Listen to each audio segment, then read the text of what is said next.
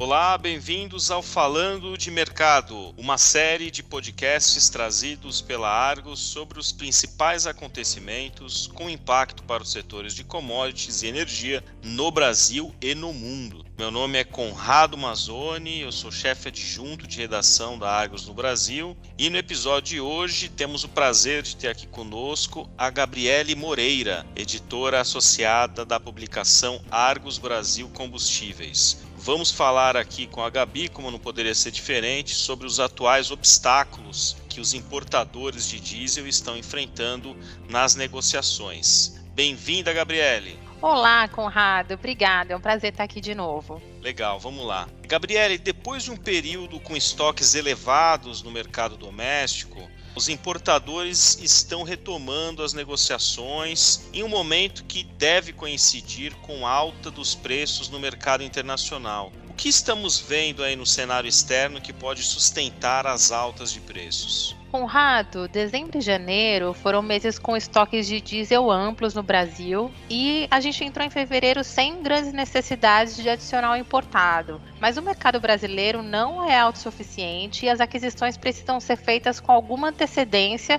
o que justifica a retomada das atividades nesse momento. Esse preâmbulo foi só para dizer que agora que os importadores estão buscando produto no mercado internacional, os principais fornecedores do Brasil passam por uma situação que reduz a oferta de diesel. Nos Estados Unidos, as refinarias entram em período de manutenção entre fevereiro e março, e na Rússia, pelo menos 3 refinarias tiveram parte das operações suspensas depois de incêndios que foram possivelmente causados por ataques de drones.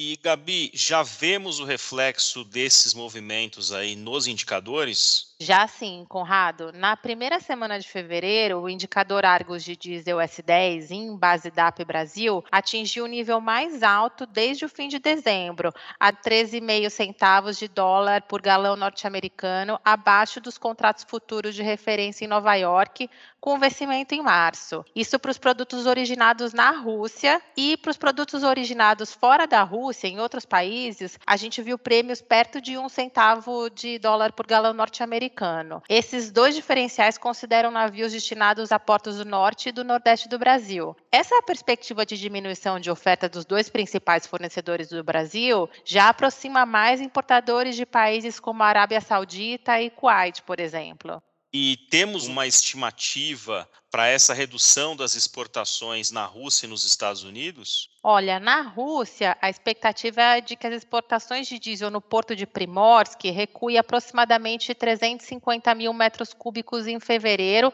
para um pouco mais de 2 milhões de metros cúbicos. Essa é uma projeção de participantes de mercado coletada pela nossa equipe de Londres. Embora esse seja o volume total das exportações para outros países, obviamente a redução afeta os embarques para o Brasil também. E fontes dos nossos colegas lá de Moscou acreditam que os reparos nessas refinarias que foram atingidas levem pelo menos um mês para ser concluídos. Nos Estados Unidos, as manutenções afetam as exportações não só pela diminuição na produção, mas porque parte dessa produção interna é também direcionada a compradores do mercado interno. Pois é, importadores estão lidando com menor oferta de combustível disponível e ainda tem a competição de outros países. Exatamente, especialmente quando a gente fala de Estados Unidos. Além da expectativa de redução da oferta a partir do Golfo Americano, os compradores brasileiros têm de enfrentar uma concorrência da Europa, que tem recorrido cada vez mais ao diesel dos Estados Unidos em função desses entraves de suprimento causados pelos conflitos no Mar Vermelho. E as questões relacionadas ao Mar Vermelho e as sanções contra a Rússia favorecem bastante a competição dos Estados Unidos neste momento. Qual que é a participação dos Estados Unidos suprindo o mercado europeu? Conrado, em janeiro, os Estados Unidos enviaram a maior parte dos cerca de 1,4 milhão metros cúbicos importados pela União Europeia e pelo Reino Unido. Esse é um levantamento que a gente fez com base nos dados da Vortexa, que é uma empresa especializada em dados e análises do setor de energia. A participação dos Estados Unidos representou aproximadamente 28% do volume total para o continente no mês passado, e é a maior parcela desde agosto de 2019. 2017. Os Estados Unidos permaneceram como principal fornecedor de diesel para a Europa pelo segundo mês consecutivo, em janeiro. Isso graças à proximidade com o continente. A gente tem ouvido de traders norte-americanos que eles estão conseguindo concluir as viagens para o noroeste europeu em uma janela de 2 semanas, enquanto os trajetos entre o Golfo Pérsico e o eixo que a gente chama de ARA, Amsterdã, Roterdã e Antuérpia, estão levando agora aproximadamente 40 dias por causa dos desvios que precisam ser feitos pelo Cabo da Boa Esperança. Então, os importadores brasileiros podem esperar uma competição mais acirrada com a Europa, que vai poder oferecer lances compradores mais altos pelo produto nos Estados Unidos? De maneira geral, a visão é de pressão nas exportações dos Estados Unidos para a Europa e para o Brasil em breve. As manutenções das refinarias no Golfo Americano e em Delaware já estão direcionando o fluxo do Golfo para a região chamada de PAD 1, que engloba a costa leste dos Estados Unidos. Mas sim, o Brasil tende a enfrentar lances compradores mais elevados da Europa entre fevereiro e março,